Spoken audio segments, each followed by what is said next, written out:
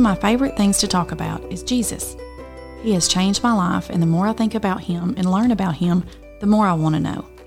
Did you know that even if we were to study about Jesus all day, every day, we could never learn everything there is to know about him? Because he is so big and so mighty. After all, he is God, fully God. But he is also a man, fully man. Confusing, huh? I told you we wouldn't understand everything about him, but over the next few days, let's see what we can learn. Where were you born? In a hospital? Or maybe at home? Did anyone come to visit you? Did they bring you gifts? Did you have cute baby clothes? Did your mother lay you in a cozy, warm, comfy bed? Did you cry a lot?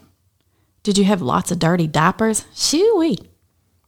The Bible tells us a lot about Jesus' birth. It says that the way Jesus was conceived in his mother's belly was miraculous. Mary was his mother, but Jesus' father was God himself. It also says that at just the right time, Jesus was born in an old stable where the animals took shelter.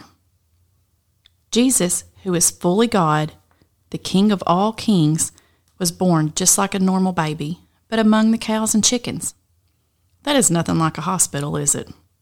That doesn't sound like a birthplace for a king, does it? Jesus' mom wrapped him in some plain strips of cloth to keep him warm. She took the trough where the animals ate their food, and she put some straw in the trough, and she made Jesus a fluffy bed. Jesus cried and ate and slept and peed and pooped just like you did when you were a baby. The Bible also tells us that Jesus has visitors. Shepherds came to see him, as well as wise men who brought gifts: gold, frankincense, and myrrh. These gifts aren't something that we would give a newborn baby, but in Jesus' day, these gifts were treasures for a king. You see, Jesus was a king, a different kind of king. He is the king that God had promised many years before, who would come into the world to save sinners.